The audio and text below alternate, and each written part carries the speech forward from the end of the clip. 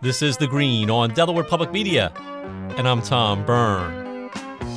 Earlier this year, Delaware saw its first significant snowfalls in some time, enough to affect kids getting to school. In the past, that would mean a snow day, an unscheduled day off for students. But this time, that wasn't the case for all students in the first state. Some still went to school online. This week, Delaware Public Media's Quinn Kirkpatrick explores how districts statewide are navigating the choice between giving kids a day off or implementing virtual learning when wintry weather hits.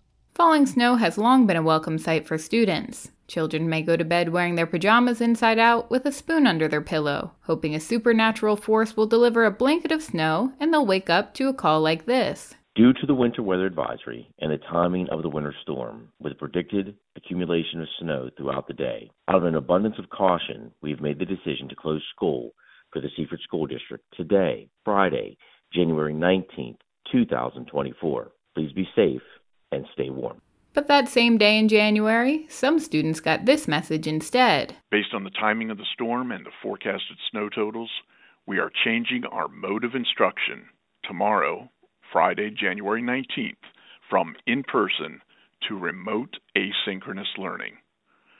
While the weather may have forced a pause in our regular schedule, it won't stop the learning. After the pandemic forced schools to move to virtual learning using applications like Zoom, in tandem with online learning platforms like Schoology, the door opened to do the same during wintry weather. And that begs the question, could snow days become a thing of the past? In Delaware, students in kindergarten through 11th grade must have a minimum of 1,060 hours of instructional time each year. 12th graders need 1,032. After 2 weather-related school closings this year, Brandywine School District Deputy Superintendent Lisa Lawson says they chose to make the switch to remote learning. Work would be posted on our learning platform by a certain time of the morning, and then students would have not only the day, but in some cases, we allowed students to have the weekend because we're very sensitive to the fact that some older students are watching or responsible for caring for their siblings that are younger, and it's difficult to find quiet time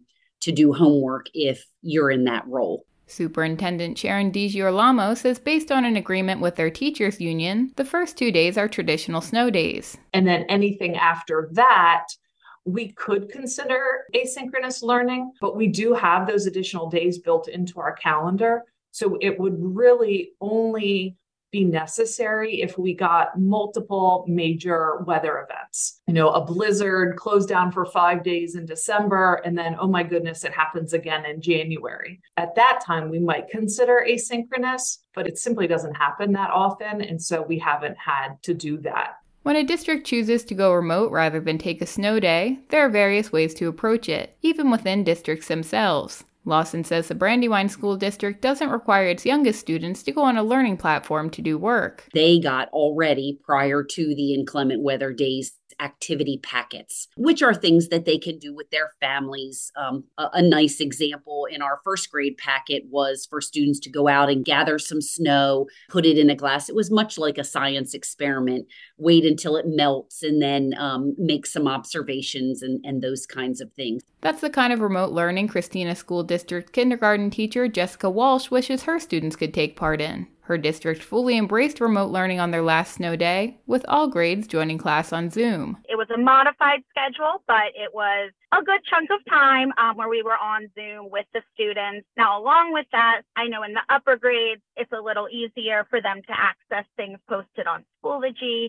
In the lower grades, this was a lot of prep work ahead of time in making sure that they all had their devices, their chargers, their headphones. There's a lot of hands-on to do in early elementary. So we had to gather together packets of, the work papers we'd be doing, but also things like pencils and scissors and crayons and counters and manipulatives and things that, we can't assume that students have access to them at home. Most of Walsh's students were able to access her Zoom class despite the little time they had to prepare. The students who were not, we did not penalize them if they were having, a connectivity issue. And because we did send those paper supplies home, we were able to, allow them to do something different so that they were not marked absent. But it definitely does put a strain on families.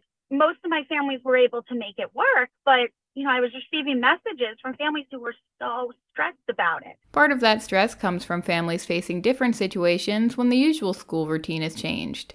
Some need to go to work and find alternative care for their kids. Others may be able to stay home, but are working remotely. In either case, making sure children are paying attention in class and doing their schoolwork, while potentially troubleshooting internet issues or helping with other problems, can be challenging. Still, there is an argument that it's worth dealing with those challenges to keep kids learning. As schools continue working to recover from COVID learning loss, administrators like Lawson look to use all tools at their disposal to make every minute count. It is a mode of instruction. Is it the best mode of instruction, asynchronous learning, or even a Zoom calls, Zoom learning? I don't think it's the best way to learn, but I think it is an option in certain circumstances. But Walsh isn't sure replacing snow days with remote learning makes much of a difference. I do feel like there is a big push to, quote unquote, make up for lost time from COVID.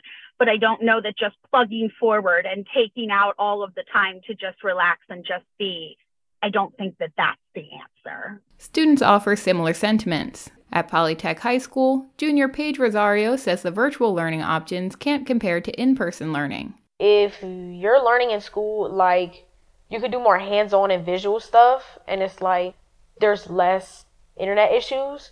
But when it comes to Zoom, it kind of feels like you're not retaining anything, because it's just so boring, and you're not with your classmates. You don't even get to socialize. That's what doesn't make it fun.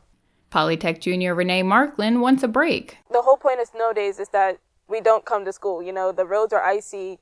It's unsafe for us to go to school. So I get the reason why we would go online, but I think it kind of just defeats the purpose of having a snow day. Either way, we're entitled to a break. So it kind of just defeats the purpose.